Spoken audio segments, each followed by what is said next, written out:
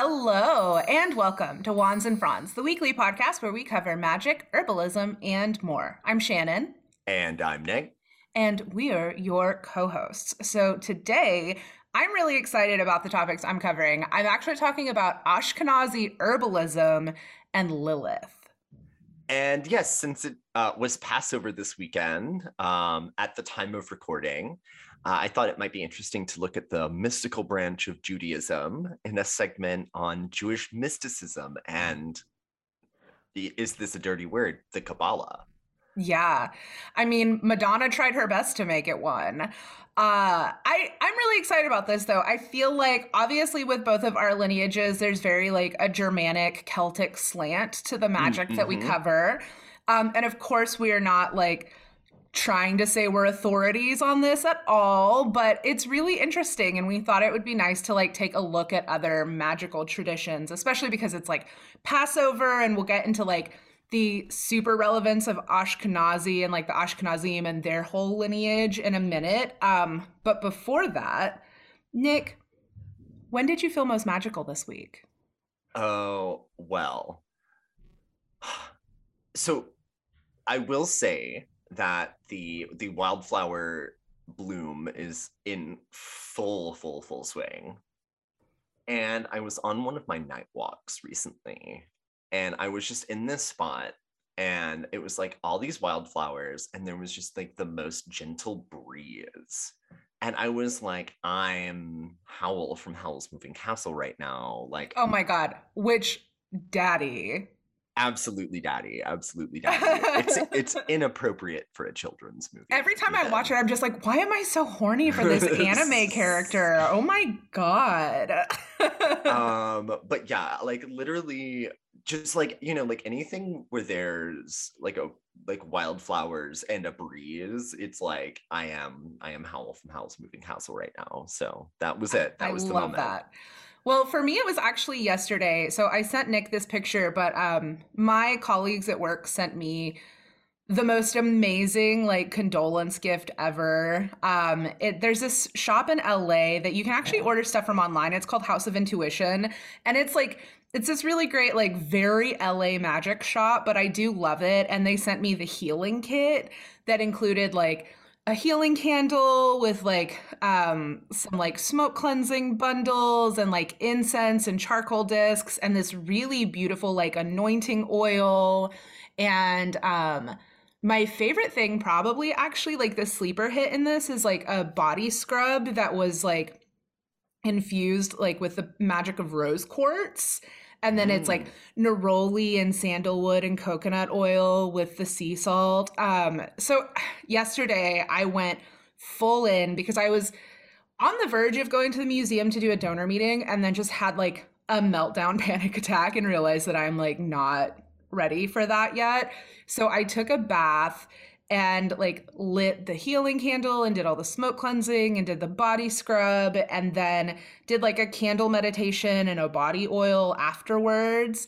And it was just really nice. Like I'm going through the healing and grieving process that is like very difficult already, but I feel like I'd been so disconnected from my magical practice for the last few weeks. And this was really like, first of all, just the most like thoughtful gift from people that work with me, which was, I felt so seen and understood in a way that was very healing to my soul. But it was also just like really being able to lean into that magic. And I'm actually like, the healing candle is lit right now. And these are candles. I have to ask, is that the same healing candle that you got me when Redacted broke up with me? It is. I actually have right here in my hot little hands, hold on, because those are my bag stones and I have my bag. Oh yeah, so when you get to the bottom of these, Nick's about to show you, there's crystals in all of the candles and they're like different crystals that they choose by intuition. So that's my little piece of agate here, my little agate here. Oh yeah, it's so pretty. And then this little piece of rose quartz here, which we love her. We do. And these are the little stones that came out of my candle. So yeah, no, I thought since they were right here at hand that Yeah. it might be So a I little I bit of show and love tell. I love this shop. You can totally buy them online. Like this is not sponsored, although House of Intuition come through. I spend a lot of money at y'all's shop. They're actually where I've gotten like a few tarot decks and stuff too. But it's like the healing candle has, I think it's lavender essential oil. They do it with sustainably sourced palm wax, so it's like actually better for the environment. And they're just beautiful. Like they're Yeah, huge yeah, yeah, yeah.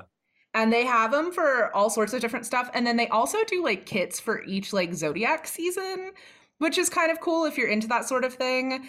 So anyway, they do have House of Intuition la.com is the website if y'all want to go. Like this is not sponsored. Again, like we're not getting any money from It this. I does just love it. it is leaning sort of into an ad. But Right. no, I did love when you sent me that candle, and it smelled really good.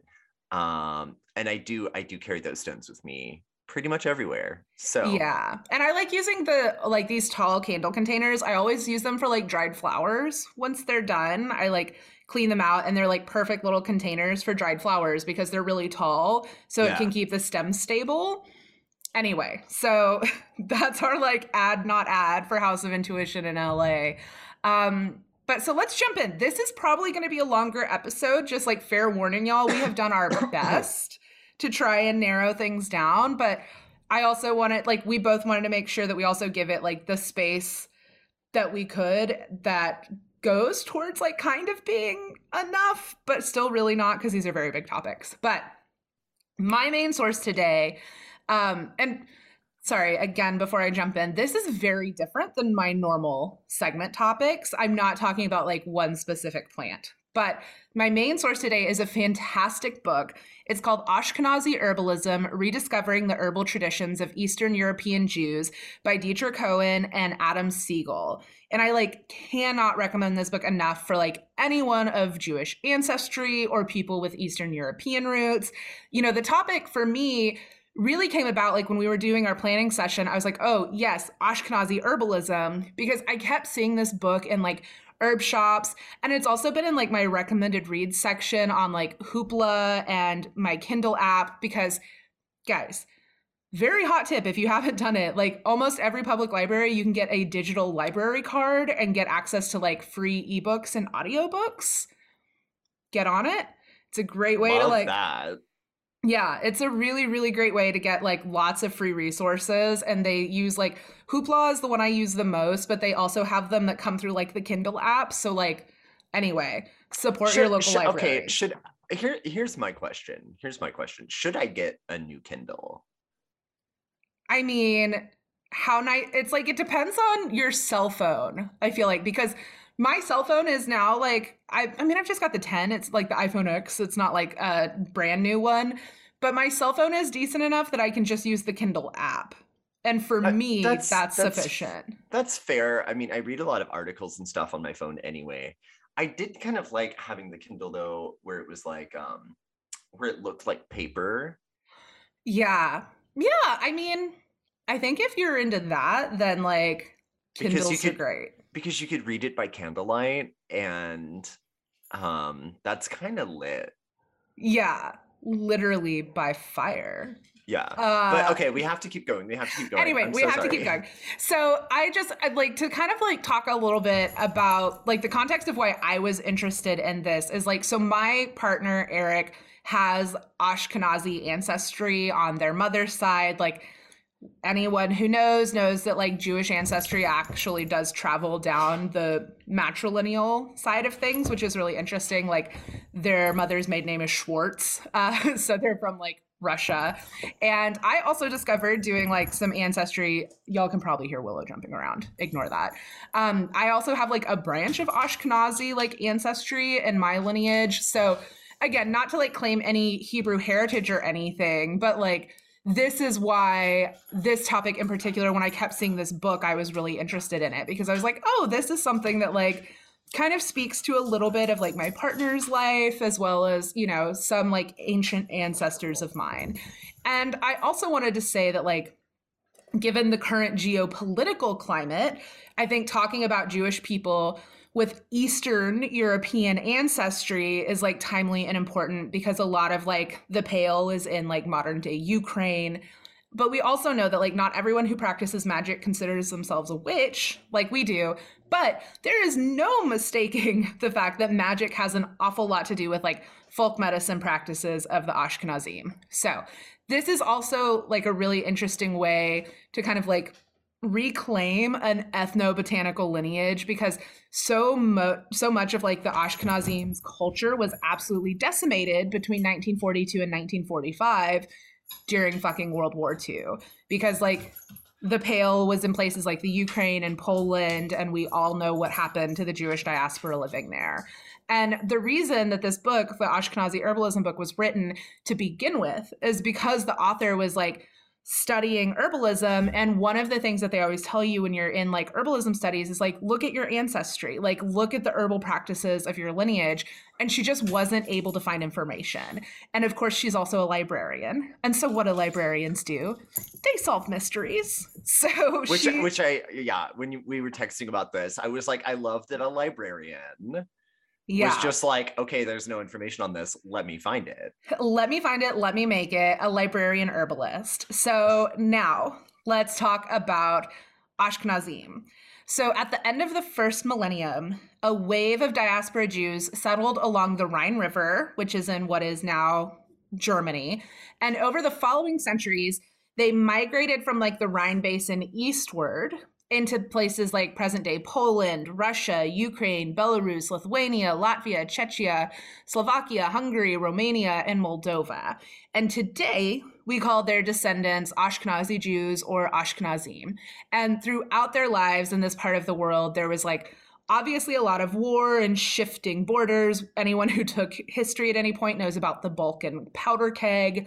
And of course, a lot of like anti-Semitism. And so the majority of the Jewish people in this region were eventually forced into this like restricted area called the Pale of Settlement, or the Pale, which is what I'll refer to it as moving forward, within the Russian Empire. And so in this zone, some Jews, of course, settled in larger cities, but others founded these like small market towns that were called shtetls. And because they were forced into this region, there were a lot of like limitations on their daily life. But at the same time, because they were like so concentrated and there were all of these like legal restrictions on them, they also forged like really intimate connections and bonds with like the non-Jewish communities who lived alongside them.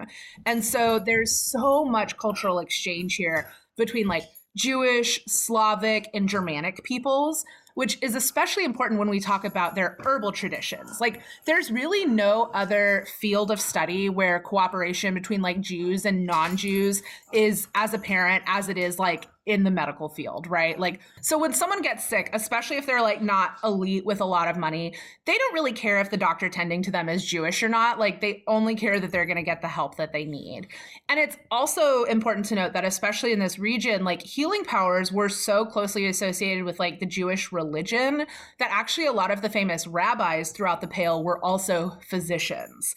And the healers that were most successful and well respected in the Pale were the Ba'alei Shem, or iterant Kabbalists, talking about Kabbalah, who dispensed herbal remedies like right alongside things like amulets or incantations. And so, you know, we have to kind of like remember that at the time, like a lot of illness was attributed to things like demonic possession and like all of the various ways like demons and spirits could go after you.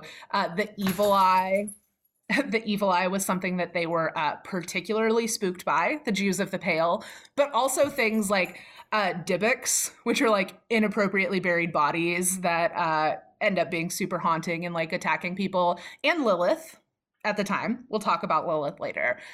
So the people here, though, like the Baalei Shem, they relied on medical literature that was often like written by their people. So it's the Segalot Ve'Rufuat, these remedy books, as well as things like practical Kabbalah guidebooks that would incorporate like Jewish tradition alongside like Slavic superstitions and healing practices.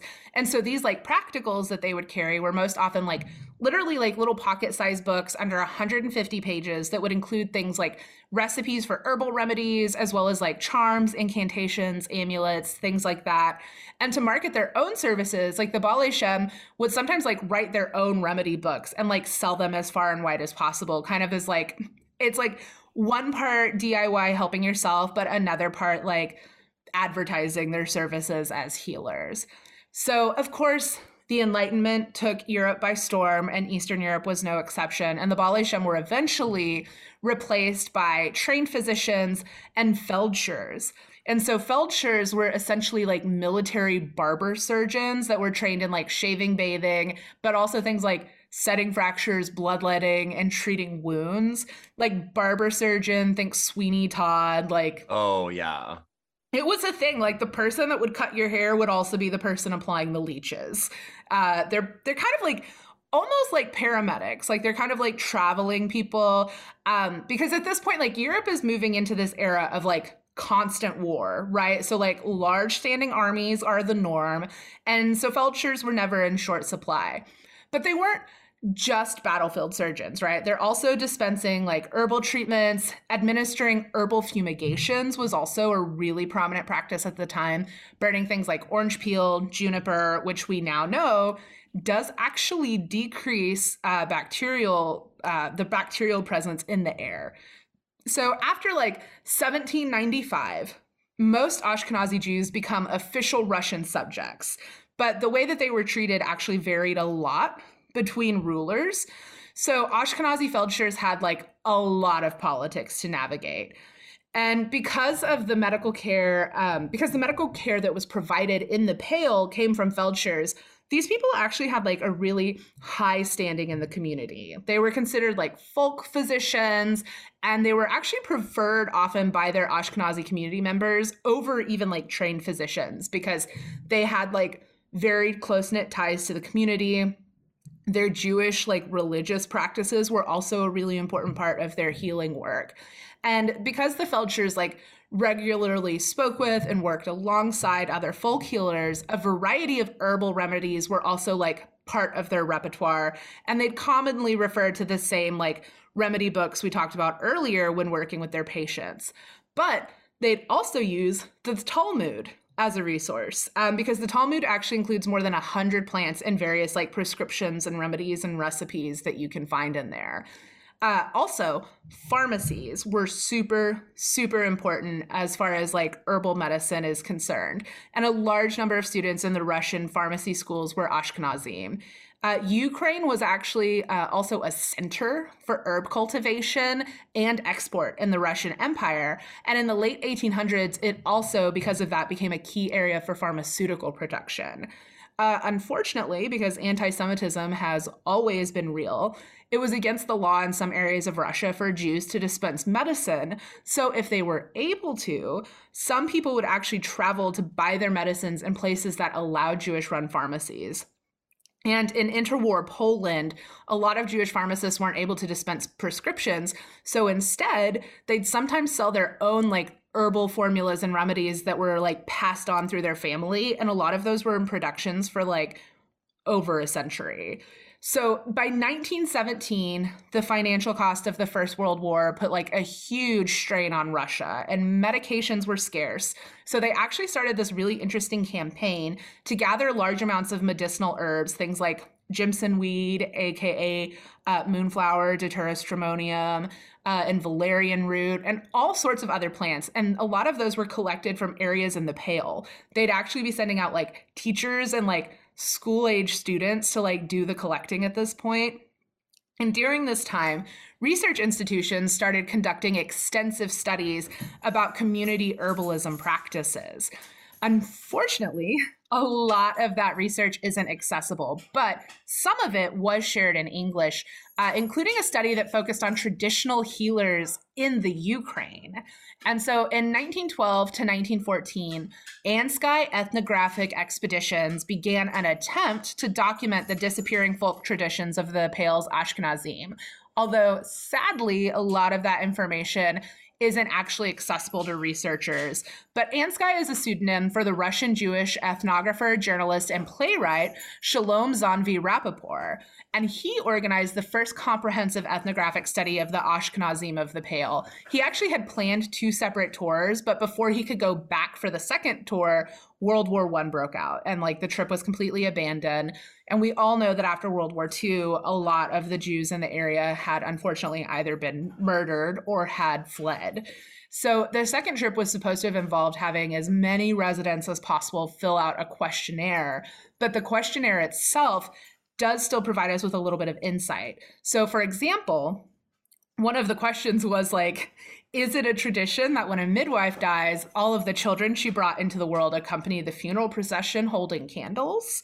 Which that question like gives us the answer as well. And how sweet is that? Like the idea that a midwife passes away and then all the kids whose births she oversaw like follow the funeral procession. Like how sweet. Like be still my cold dead heart. Oh my God, yeah. Yeah. This expedition though, like the first one, also confirmed that the Apshaprekrin, and I'm really sorry if I'm butchering that, Apshaprekrin survived and practiced all the way into the 12th century. And so these were actually women healers who passed their wisdom on through oral tradition that was like deeply shrouded in secrecy. And their healing methods varied from like the magico-religious with like Kabbalah to like herbalism, and they also included incantations spoken in Yiddish, Slavish dialects, and Tatar.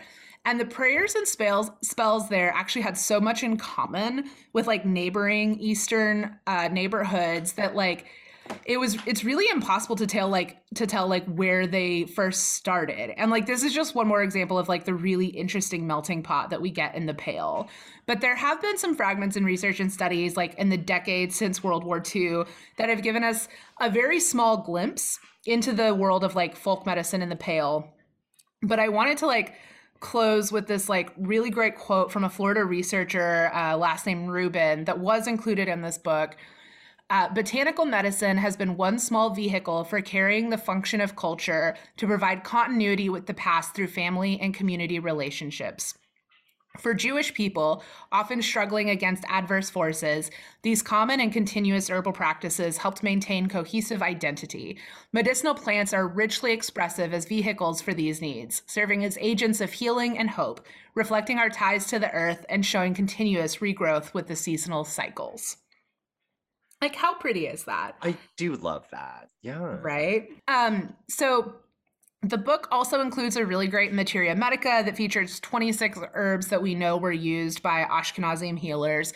And I can't recommend it enough. Like, I know this was a slightly different topic for me today, like very history heavy, but it also, I think, really illustrates how privileged some of us are to have very like detailed lineages with like the botanical practices and like the magical and spiritual practices of our ancestors, because for Eastern European Jewish people, almost all of that was destroyed. Like this book is really pulled together from like pieces of like Russian research and like photos that are showing up in like, you know, pre-Holocaust exhibitions. Like there's so much importance in like understanding your ancestors and being able to like tap into that like wealth of knowledge. So I can't recommend this book enough.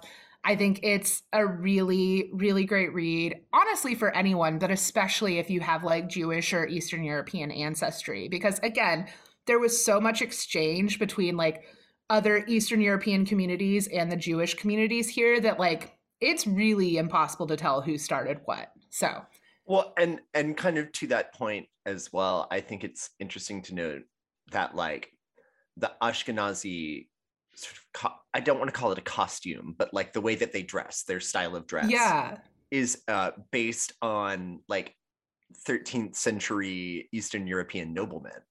Yeah, it's all like because they were there in the region for so long up until World War II. Like literally, we're talking about like at the end of the very first millennium. That's when like the diaspora Jews settled in Germany. And from that point on, they're just migrating eastward until they settle in the Pale. Like that's hundreds and hundreds and hundreds of years. Right. And these herbal practices, like, even though with the Enlightenment they would try to stamp it out, like, the folk practices always stayed really prominent because this was an area that didn't have a lot of wealth. They were often under the foot of the rule. But I did also just want to like plug that one of the most important thing that like trained Jewish physicians did was translating Middle Eastern medical literature into European languages, because I don't know that everyone realizes that the Middle East was literally like 1,000 years ahead of Europe with Oh, medical yeah. work. Like, they opened the first hospital in the year 800, and by the year 1000 had like 5 like teaching hospitals, and they were like cleaning shit with like rose water and vinegar and like understanding hygiene, while like in Europe they were still just like, illness is a blight from God, like, good luck. No, like, did not believe in bathing. Yeah. So the Middle East really was like way ahead of Europe. And that was one of the great things that like Jewish trained physicians did, was they started translating the works that were in like Arabic and stuff into European languages, of course, because like Jewish people would have a much greater understanding of Middle Eastern languages. Of course, I mean, all of those languages are a language family too. It's Yeah. Aramaic, the Aramaic language family. Yeah, Thank all you of the very Aramaic. much. And there's also in this book there's so much interesting stuff on like the politics of translation, which I really love too, like really them trying to get away from like Yiddish translations but still ending up having to print stuff in Yiddish. So anyway, the book is like really fantastic. And again, I know this is like different for me, but I was really excited to talk about it. So I hope y'all enjoyed it. I thought it was great, and I think it kind of goes with the episode. So we're kind of doing like kind of like Jewish magic this week. Yeah, it's like our like tipping our hat to it, because again, we're like neither of us are claiming Hebrew heritage or anything, but we are well, very I interested actually in it. I am a little bit. Well, it's in my segment. It's in my segment. Yeah. You can get into it. So anyway, that's that. I will let Nick take over now. Yeah. So this week, I get to talk about something that has acquired some notoriety in recent years, and honestly, sometimes not in the most flattering way: Jewish mysticism. And in order to really flesh out this topic, I thought it might be appropriate to talk a little bit about my family history, which is basically to say that I do myself have some Hebrew roots on the family tree, because my grandma's family, last name Frank, for anyone interested, was actually at some point in history a Jewish family. And I think one thing that not a lot of people know is that there actually are a lot of Jewish people in Louisiana to this day, because a lot of Jewish people moved to New Orleans initially because France had very liberal attitudes towards Judaism. I mean, compared to the rest of Europe. Yeah, comparatively. And so, yeah, a lot of Jewish people ended up in New Orleans at some point, and that's kind of how that happened, but converted 1 million years ago. So, like, never religiously Jewish, as far back as we can kind of tell. But I mean, but at some point there is a Jewish ancestor and a Jewish name, and the odd Latka. Oh my God. Latkes are so good though. They really are. So if anyone ever ends up in LA, like, let me know, because I've got some hot recs for really good Jewish delis. Like, oh my God. If outside of New York, like on the West Coast, Los Angeles really does like have a pretty good like Jewish deli game. And yeah, we should do that when I'm there this summer, because that actually sounds really good. But anyway, we're also hella French, which does kind of play into the whole story as well, because a lot of Kabbalah did come out of France ultimately. So, put a pin in that until later on. But another thing I wanted to say at the top of the segment is that while I think a lot of these traditions are cool and interesting to me as a person, because, there has always kind of been that question of like what is Jewish culture, since, ultimately at some point I probably have some Jewish relatives out there. I do feel it's important to get at least a little bit political with it. Like I think appreciating certain aspects of Jewish culture can really bring us into a place of better understanding, especially in these times when there's like nearly unprecedented anti-Semitism in the world. But, and there is a caveat, in no way does like appreciating Jewish culture mean that I endorse or support the current like Zionist regime in Israel, the country. Yeah, I mean, I think if you want to get into something very political, the involvement of the United States with the founding of Israel and propping up of the Israeli government, first of all, with very creepy evangelical end times, like loving folks who like Yeah. really think that's important, but also like the way that American government has kind of like capitalized on that like larger cultural like rooting for the end times to basically keep a fucking foothold in the Middle East is really gross. And like it's really gross. It's not about helping Jewish people have a place. It's about like consolidating power.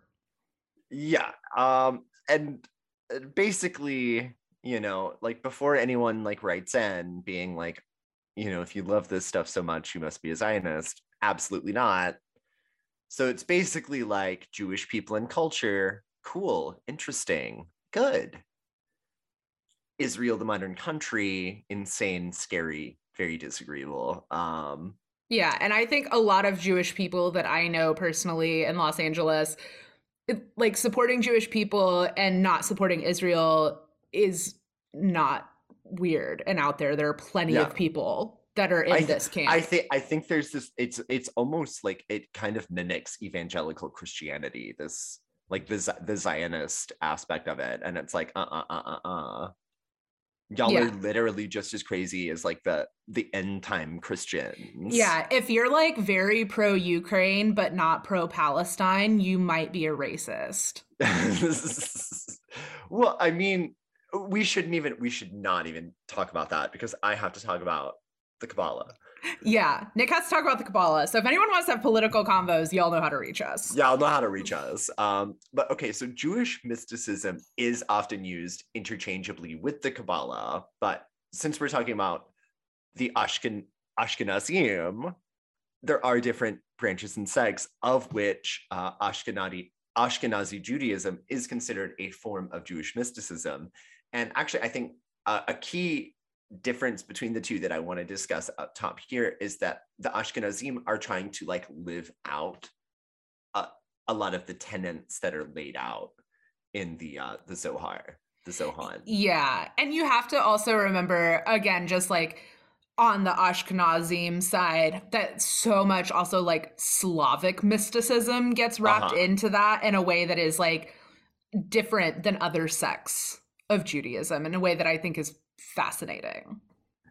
But I would say Kabbalah is the most popular version of this mystical side of Judaism. And that's why people, you know, like will often just refer to Kabbalah as like the whole thing. Absolutely not true, though. Absolutely not true. Yeah.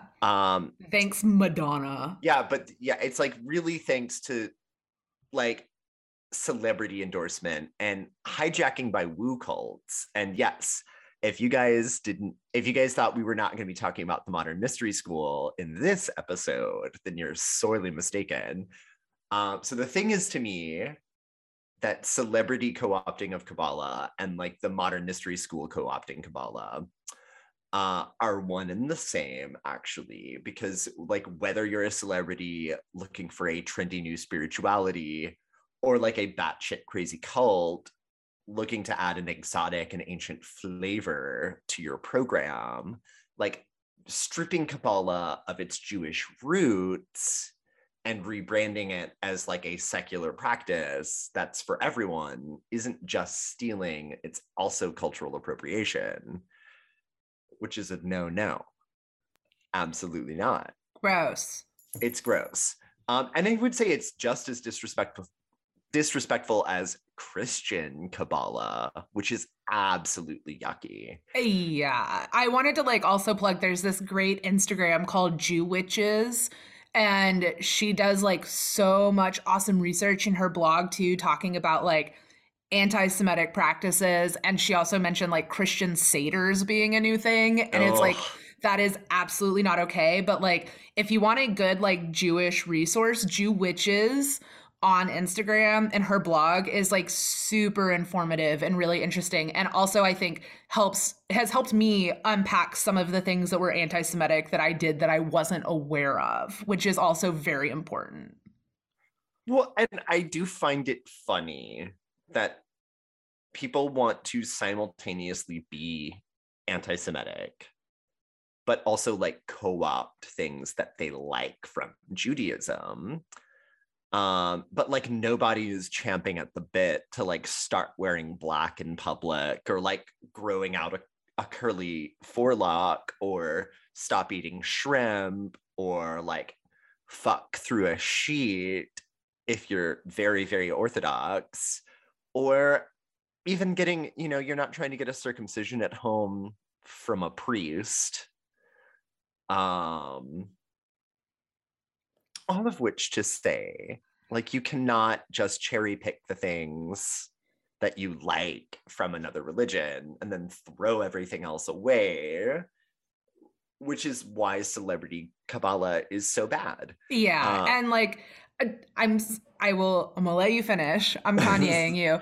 But I took a lot of religious studies classes, and like one of the other things that I just have to say is I think it's fucking disgusting how many like modern Christians are obsessed with Judaism and cherry picking things that they're interested in from the Old Testament. Because the thing is, if you're a Christian, you believe in like the new covenant with Jesus, which is why you don't have to follow all of the other Jewish practices.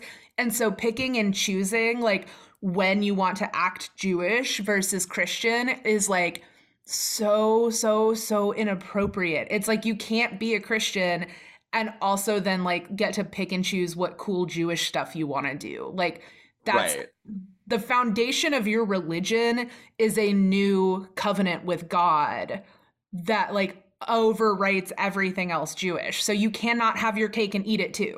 right. Well, and it's kind of the same thing where it's like a lot of the stuff about being gay in the Bible is part of like Leviticus, which is like this moral code, um, which you have to follow, which does include like being kosher and like the whole blended fabrics thing, cloven hoof. So one thing I think is funny, just before we dive back in, is that it has been determined by at least one rabbi that you can eat the back half of a giraffe, but not the front half because they have cloven hooves in the front and regular horse hooves in the back. So, Well, these are the answers to the questions we've all been wondering.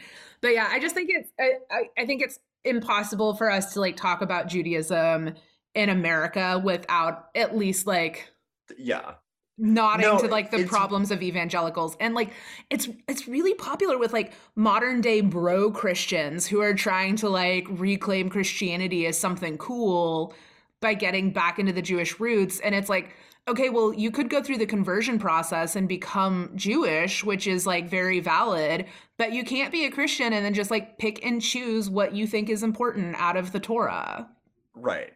It's not for you. It's not for Yeah, you. it's not yours. It's confusing because they include it in the Bible.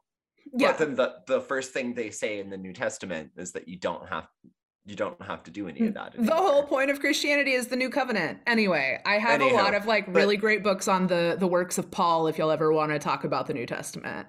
kind of speaking on that too, like, and talking about the modern mystery school, they have this whole thing where it's the lineage of King Solomon, which they intentionally misspell. And basically they're saying that they are like the recipients of this ancient Kabbalic knowledge. Gross. Ultimate, and I'm like, yes, the recipient of the ancient Kabbalic wisdom was a Scandinavian man from Iceland. Obviously. The way that Obviously. they spell Solomon is like phonetically sounds like the way my nana says Salmon. Yeah, exactly. Salomon. Solomon, King Salomon. the big old kingfish. Yeah, right. But yeah, it really but when a thing like that, which also relies heavily on stealing like pagan iconography, like they wear pentacles, they encourage you to dress witchy and like be witchy, but like it's all for show. It's really all for show. It's all to make it seem more mystical and spiritual than it actually is. And it's a hodgepodge at that. And it's so gross. Um, but what I will say that I think is cool, just to kind of pivot here, and in the larger context of Judaism, is that a part of the regular Jewish education includes like studying the Torah and the Talmud and the other holy texts and interpreting for yourself what it means and sort of engaging in these philosophical debates, which are like meant to allow each individual to find their own path and their own relationship with the quote unquote almighty, the divine, like Yahweh, Jehovah, whoever. And which is actually, I think, very different from the shut up and listen approach that Christianity has taken. And Christianity being so like faith, faith, faith, faith, faith. Whereas in Judaism, like you do talk about it, like you're supposed to like bring your questions to the table and have a lively philosophical debate. Yeah, which is so interesting when I think about the questions that, Eric and I have talked about this as people who grew up in the church, is like when you bring questions, sometimes you almost are kind of seen as like dirty and like your faith is bad if you Right. have questions, which is like I do find that I agree. I think that's one of the most interesting things about like Judaism in general is like that there is this space for being a fucking person. Right, right, right. And they would probably even say, well, you should be a rabbi if you're really curious, Yeah, it's like keep studying then, kid. keep Go for it. studying, Yeah. figure it out. And figure it out is exactly like what the whole point of Kabbalah is, because um that like there is this space, there's room for things like the Kabbalah and Hasidism, and it's like under the larger umbrella of Judaism. And there's even like some Jewish scholars who believe that these are good things because it encourages this debate, like this discussion of what are the core beliefs, like what do we believe? And it's kind of like a feedback loop, so it like improves this like system of education, which I think just like the style of like a Jewish education is very, very interesting compared to like how other religions would just have you like memorize. You're supposed to talk about it. Yeah, the whole John 3:16, for God so loved the world that he gave Yeah, his yeah, only yeah. begotten son. Yeah, it's like that are still in your brain if you ever went to fucking Bible camp. Right. But so they encourage this discussion, but they also like didn't take their mystical branches and like cannibalize them, which I do find pretty unique among like other major organized religions. So like if you look at the Catholic Church, it has stolen so much of their holidays and like the theater of their rituals Oh my God. They're so pagan. like directly from European paganism to kind of like appeal to the audience to like bring in the flock, right? Catholic Mass is like ritual magic. It absolutely is. It absolutely is. It's like you're wearing black, you're burning incense, you're burning candles, you've got these like big, scary Gothic cathedrals. Yeah, these very like very specific incantations that get said a certain number of times. In like Latin. In Latin, which everyone knows is the devil's favorite language. Truly, truly, truly. But also, so it's like they didn't cannibalize their local mysticism.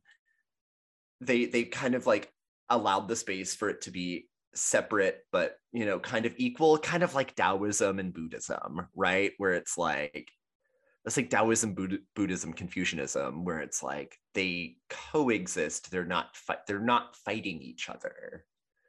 Okay, so there's room for this kind of thing in Judaism, but also like just kind of back to the Catholic thing, like they would absorb what they wanted and then destroy everything else, which not only wipes out like raw information and history even, uh, but it's just so transparent that it kind of breaks the fourth wall and takes you out of any otherwise like mystical experience that you would have, because it's like you're really just putting on a show right now. All of which to say that Kabbalah and Hasidism are separate from Judaism, but also still very much part of like an ongoing conversation within Judaism about like holiness and spirituality and personal relationships with the divine. And I would say, you know, you guys, if you're anything like me, you've probably heard about Kabbalah in the woo sphere, or more likely from like Entertainment Tonight during their obsession with like Madonna and all the other Hollywood Kabbalists.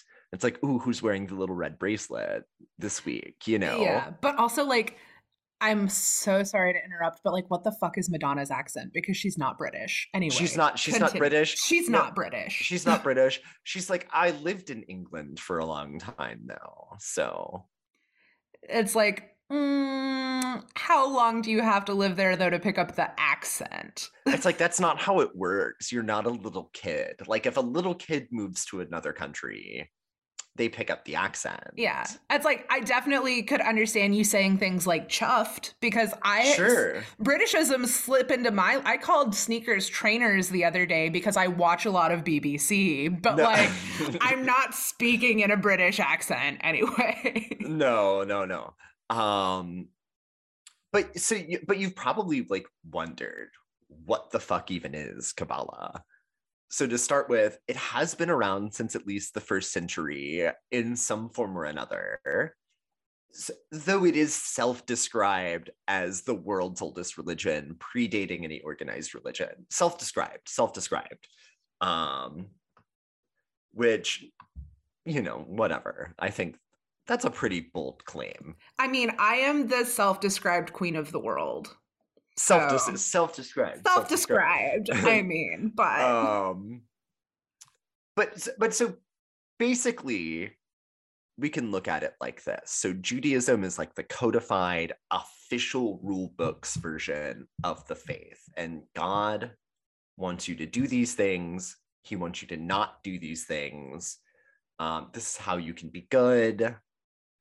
End of story, you know. Smiting, fun stuff. But famously, people always have additional questions, no matter how kind of thick the rule book is. So we end up with Kabbalah, the mystical side of Judaism, which did have a huge revival in the 13th century Jewish communities of France and Spain. And actually, around the time Kabbalah got big in France and Spain, Hasidism was taking hold in the Ukraine, or kind of coming together, which is why, like, if you look at the Polish costumes and the Ukrainian costumes of like the noblemen, like the way Hasidic Jews dress to this day looks like a 13th century nobleman from like around Poland or the Ukraine right now. Yeah, I mean, at that time, walk around the Fairfax district where I live on a Saturday, and like, it's really, really fascinating. So for anyone that doesn't know, a Hasidic Jewish man is very easy to spot, because they have a lot of times like a fur hat, and they have the curly forelocks in front of their ears. And they wear those fur hats even when it's like 95 degrees in Los Angeles in the summer. Yeah. But also, you know, it's like hats. You have to wear black. So like those are, but you know, it's like that there's a lot of crossover with that and like Orthodox Judaism as well. So it's not just about hats, but it's like it's the furry hat. And apparently there's a lot of beautiful embroidery in Hasidic costume, but That's very much a side note, but I do love clothes. So, but basically, what the Kabbalah is, what the Kabbalah explores is what exactly is God. You keep saying that, but like, how does it all work? And B, how do I interact with an infinite and unknowable force? And the answer to the second question is obviously magic, which is why people probably think it's cool, because they're like, oh, and then you do magic. And people love to just like steal anything that they think is going to like help them personally. But the answer to the first question is actually kind of like the meat, the meat and potatoes of the Kabbalah. You know, it's like, this is the part where you can't have one without the other, though. So the Kabbalah contains this highly codified and very complicated explanation about like what God is and like what man's lineage from God is. And you have the Godhead, which is this infinite and unknowable sort of cosmic singularity, which is sort of the everywhere and nowhere, et cetera, kind of quantum energy in the universe, right? And then you have like these 10 sephirots, which is like the map of creation, and like each point being an emanation of the divine. So one of them is the Godhead itself. And then you have like divine masculine, divine feminine, like kindness. And this is also kind of seen as like a way to know how to be more directly in contact with the divine. And so through things like charitable acts, like through things like even kind of like dressing modestly, and like, not to say that that's good, I'm just saying like the idea kind of being that like you do these things so you can be more focused on your like relationship with God or whatever, and like you'll kind of like build up this energy because you're like more and more and more connected to these other points, these other sephirots. Because one of the points is like you as a person, basically, and like your personal relationship with God.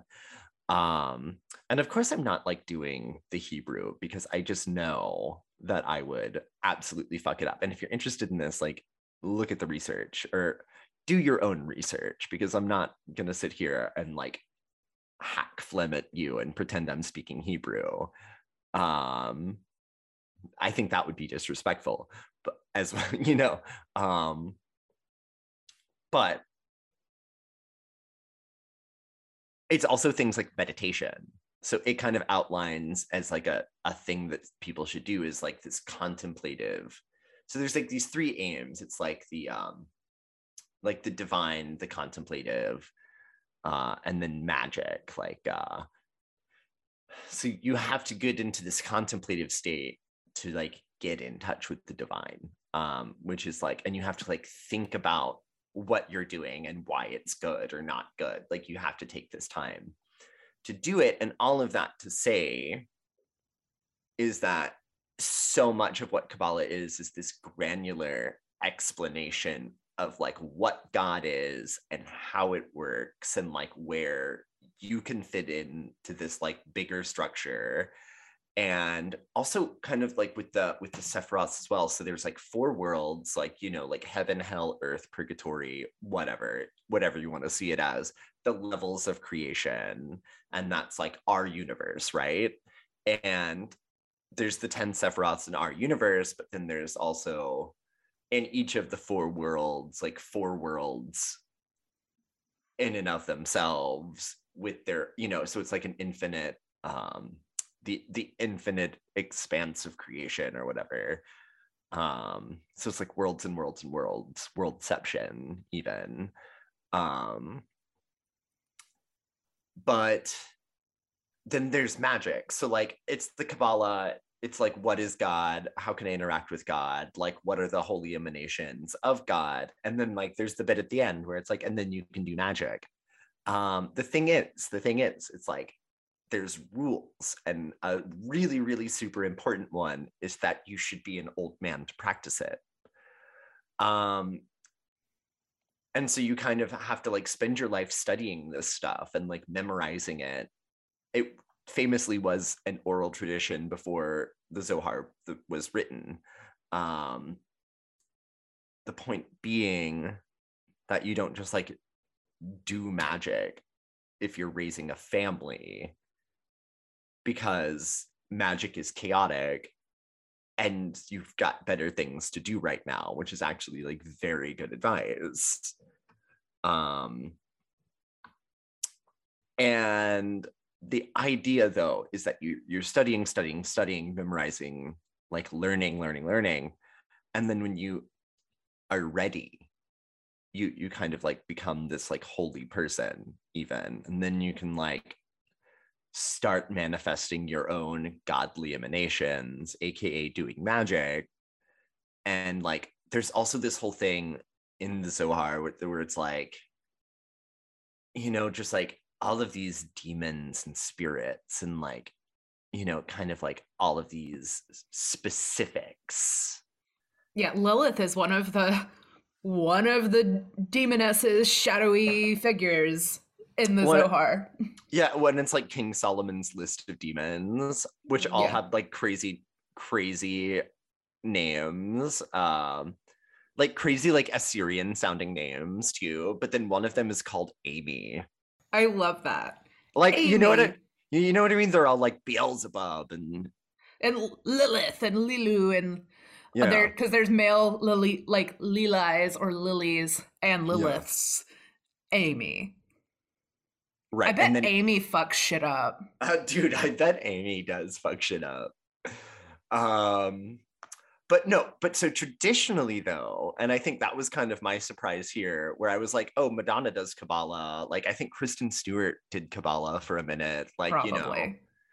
like you see all these actresses getting into it, but then it's like actually you would have to be like a straight up old Jewish dude to Yeah. to to like do Kabbalah.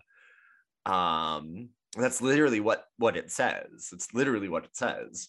And I mean, again, it's cherry picking. It's cherry picking, but I do think it's funny just to kind of finish out here, because again, it's such a broad topic to kind of cover.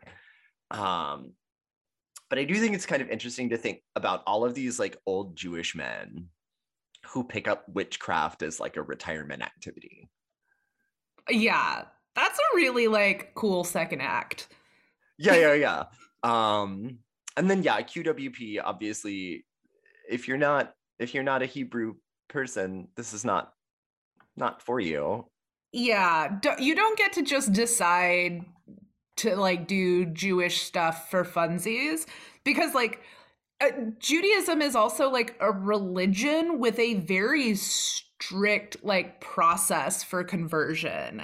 Yeah, It's like not for the faint of heart, and like you can convert, and like honestly so much respect and power to people who do that because it's very difficult. yeah, Notoriously it's like hard, and it's also like you have to often will have to like ask to be allowed to convert multiple times and stuff. Like they really make you like work for it. So to me, that also, it's like, it's just so disrespectful. Like Judaism is not like Christianity. They're not doing recruitment events. Like you have to do a lot of work to get into it. So it's like, it's very much in a lot of ways a closed practice. right. So And I think that's the best way to think about it. Is like, I mean, there again, kind of talking about how like Hasidic Jews are trying to like live these like principles of kind of the Kabbalah, where it's like you want to kind of like live out these principles in real time. Part of that is like be fruitful and multiply, which is why, you know, the average Hasidic Jewish family in the United States has 8 children. Wow. Can you imagine? No. That's a lot of kids. I can't imagine one kid, let alone Right, 8. right. But so kind of speaking of it as a closed practice, though, they don't want to convert people. You know, if anything, they want to like add to their numbers through birthing. Yeah. And different Jewish sects all have like different conversion like practices and things like that. And I do also just, it's like, obviously, like, we think Judaism is super fascinating. We also are very well aware that they have their own issues with misogyny and homophobia and all sorts of like problems. But they're not evangelical. They're not evangelical is what we're saying. And it's a closed practice. Like, you don't get to just decide to do this stuff. Like, that's not okay. So before we transition into talking about Lilith, which is another listener request, like, thanks, Bridget, how do people get in touch with us if you want to make a listener request, if you have a topic you'd love to hear one of us cover? Well, you can hit us up, you guys, on Instagram at Ones and Friends Pod. You can hit us through email at Gmail, onesandfriendspod@gmail.com. You can go to patreon.com/onesandfriendspod and not only get in contact with us, but also, you know, kind of help keep the pod going and get some cool bonus content. And actually, you can see my hair, which I did something fun with, and I'm not even going to say what it is. Yeah, Nick's hair is great, and you won't know about it if you're not on the Patreon. You're not going to know about it if you're not on the Patreon. But if you don't have it to support us financially, which we totally understand, Nick and I have both been various types of broke and impoverished throughout our lives. There's a really cool thing that's free that you can do where you can rate and review. Spotify lets you post ratings now. Any like review that you write on Apple Podcasts, that all really helps. Also, just downloading the episode. It's like little things like that are free to do. And if you enjoy this podcast, which will continue to be free for everybody as long as we're making it, you know, show us a little love. Give us some support, you know? But yeah, we also love to hear from you guys. So, as I said, Lilith was a listener request. Thank you, Bridget, through our Patreon. So, you know, we may or may not prioritize people that do things like this through the Patreon. But Lilith as a character has evolved and changed a lot throughout history. So there's really quite a bit to get into here. And Nick, you will be so happy to know that we're going to spend a good amount of time in Mesopotamia. Oh, thank God. So, I thought we were going to squeak by there. Take a drink, everyone. So initially, Lilith was actually like a demoness that appeared in a lot of different Middle Eastern cultures. Like, she wasn't specific to Judaism. She also appears, though, in the book of Isaiah in the Torah or the Old Testament, the Babylonian Talmud. And though she's depicted on incantation bowls from like ancient Iraq and Iran. So the alphabet of Ben Sirah, which is a medieval Jewish text, is like the first place that we see her described as like an individual, an Adam's first wife who disobeyed Adam and God and asserted herself as an equal. Lilith also does show up in Kabbalah as the shadow side to God's feminine aspect. And with the first wave feminist movement in the 1960s, thanks to the feminist theologian Judith Plaskow, we see Lilith kind of evolve into the modern feminist icon that so many of us are now familiar with. But let's back it up a skosh. Let's like talk about historical Lilith, right? So the alphabet of Ben Sirah is where Lilith is first mentioned as an individual. But there was a category of demons called Liliths, along with the male Lilies or Lilies, and they've existed for thousands of years. Like, the Bible literally only mentions her once as a dweller in waste places, and that's in like the book of Isaiah. But Lilith as a seducer and slayer of children is a depiction we see all across ancient Babylonian religions. So these demons, the Liliths, were thought to be the spirits of young people who themselves died young, and so they were hungry for young victims. Like when I was talking about the Pale, one of the fears about Lilith, like as a demoness and as an individual is like in the empty spaces between towns. That's where they would be afraid that things like this would happen, where like a Lilith would come out and like eat your children, So right? it's like a chupacabra in that way. It can be like a chupacabra. And in some stories, though, they'd also like they would slip into people's houses and take the place of husbands and wives because they were never able to like live old enough to get married in their time. We also know, though, about the Liliths from Aramaic incantation bowls. And these were things that you'd find with like spiritual leaders, but also like everyday lay people. And they were from like Jewish, Mandean, Christian, and pagan communities. And these bowls were inscribed with incantations, and they would often include like images of a bound Lilith. And the entire purpose of this bowl is to like exorcise demons from the homes or even individual people. And in the text on the bowls, we see Liliths described as haunting people in dreams and like daytime visions. And one particular text described Liliths as demons who, quote unquote, appear to human beings, to men in the likeness of women, and to women in the likeness of men, and they lie with all human beings at night and during the day. So scandalous. We see here like the sexual aspect of Lilith like emerges very early on in her mythology, and the tie to reproduction there with sex kind of gets us to the whole like attacking kids angle. So another bowl that they found says that Lilith destroys and kills and tears and strangles and eats boys and girls. Put that on my tombstone. Right. There is also this like related individual demoness called Lamashtu who liked to eat newborn babies. And over the years, like Lamashtu and the Liliths are kind of merged into one evil woman who seduces men and women and attacks kids. So we do see some references in rabbinic works and texts that are very much like along the lines of the Lilith figures from the incantation bowls, but these like really especially focus on the sexual dangers Lilith poses to men. And then enter the alphabet of Ben Sirah, right, where she becomes Adam's first wife. And the reason this like is included here is most likely to kind of explain the widespread custom of writing amulets and incantations against Lilith. So in this medieval text that's like kind of like hella misogynistic, honestly. But in this story, God creates Lilith from the earth after he creates Adam. And Lilith, as you'll note here, is created from the earth, not from one of Adam's ribs. So the fighting starts over who gets to be on top while they're fucking. And Lilith has a very fair argument that they're equals because they were both created from the earth. And then she pronounces God's name and flies away. So, you know, kind of a badass exit, like a bit of a mic drop. And Adam gets God to send 3 angels after her, but she refuses. And she tells the angels that she'd already slept with a great demon. Oh, and, that's hot. Right? I mean, it was pretty sexy. And then she tells the angels that she was created only to make newborn babies sick, and that she has dominion over males until they're circumcised on the 8th day of their lives, and over girls until the 12th day. And the angels are like, fine, okay, but if we let you stay, you got to leave babies alone if they have an amulet that has like our names or our likenesses on it.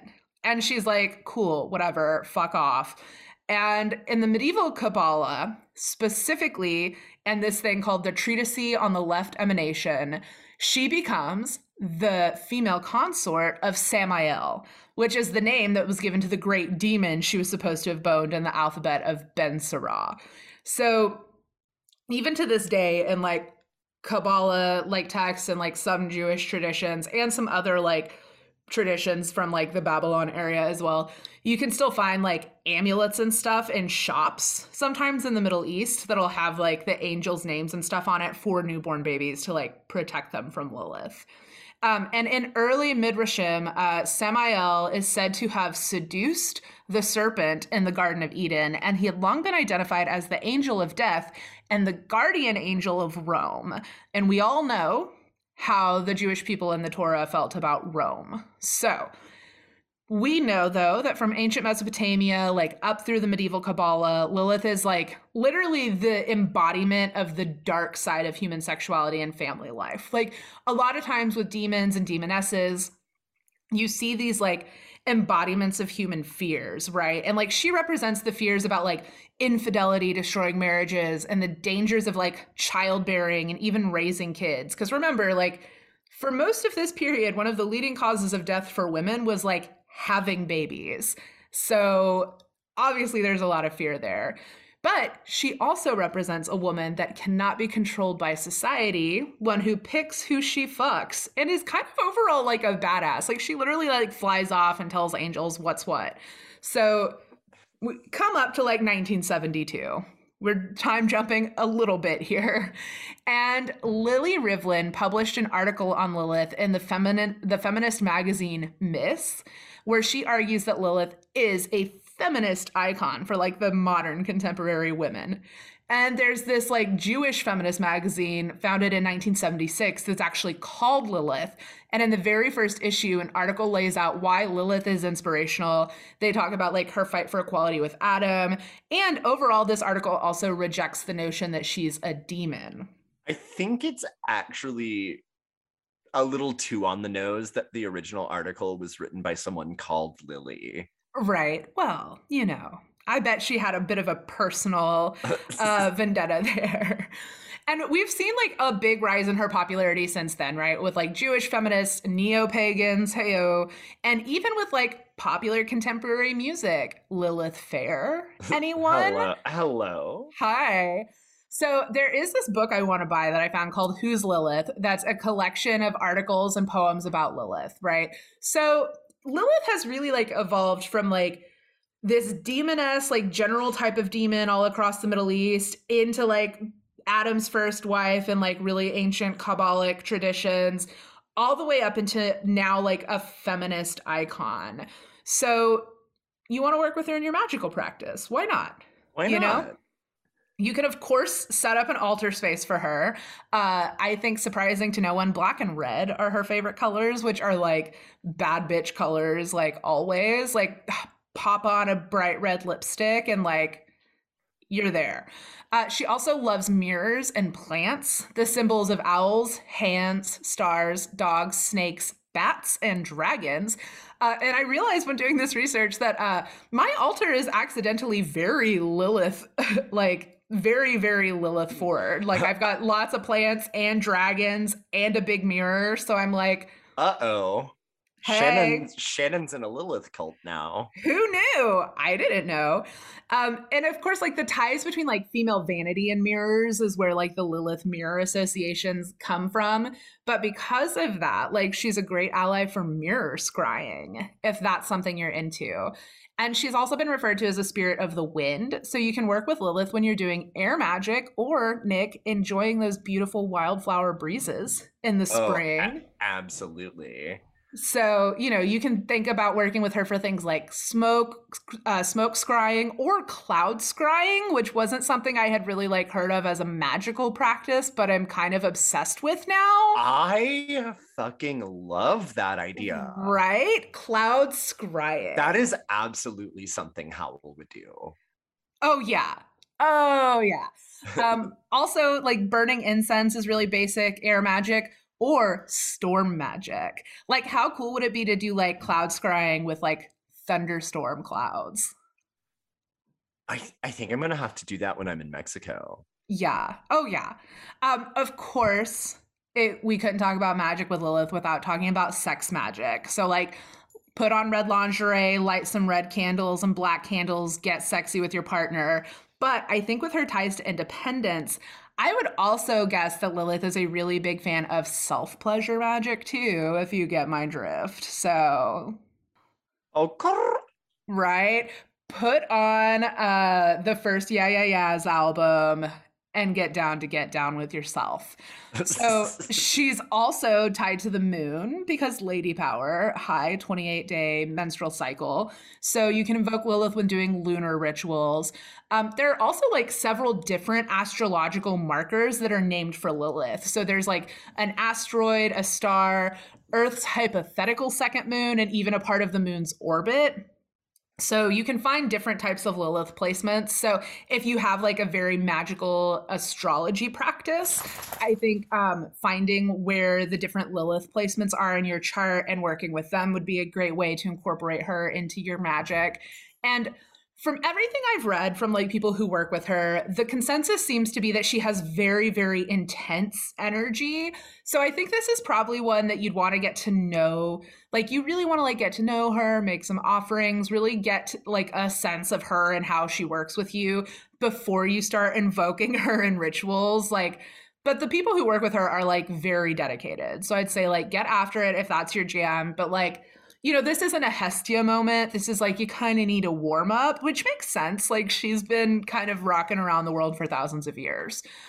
So my sources today were there's this really great website. It's like jwa.org. It's the Jewish Women's Archive. And there's like an encyclopedia entry by Rebecca Lessis on Lilith, otherworldlyoracle.com. And of course, y'all know I was on Reddit. Of course, of course. Of course. Okay, well, we're almost to the bitter end, which means it's time for the tarot scope. So for this week, we drew Leo. And for Leo, I have drawn the Two of Swords. So, okay, Leo babes, I see that you're facing a difficult decision right now. And basically, you don't want to have to choose. And ultimately, not choosing is a choice, because time marches on, even for Leos. So the only way to truly be on top, like you want to be, is actually decide for yourself, even if it's two bad options. And so then at least it's the bad option that you picked. And I think it's like airplane food in that way, and not to go like full Jerry Seinfeld with the tarot scope, but it's like you'd be so mad if they told you that they're out of everything except the vegetarian entree, right? But when you pick it yourself between like the options and you're like, okay, I'm a health goddess, and this does look better than the chicken. Like maybe it's a cheesy lasagna even. And it's really like all about the mindset, like it's still airplane food. It's bad, but like maybe you are like, I picked this for myself. So yeah, I choose my choice. I choose my choice. A wonderful character in Sex and the City once said, Team Charlotte, love her. But now also I have the "You Want to Be on Top," America's Next Top Model theme stuck in my head. Thank you. I thought that was appropriate for Leo. Oh, don't you? So appropriate. Yeah. I have a lot of Leo placements. I see too much of myself in that. But yeah, so pick that vegetarian entree for your own damn self is the advice here. Live your best life like you always do, Leo. Right. And that's it. So like what do we say to all the red bracelet wearing fake Kabbalah bitches out there? To all the red bracelet fake Kabbalah bitches out there, we say fuck you. But to our wonderful demoness bitches, we say blessed be demoness bitches. Blessed be you demoness bitches. Goodbye. Bye now.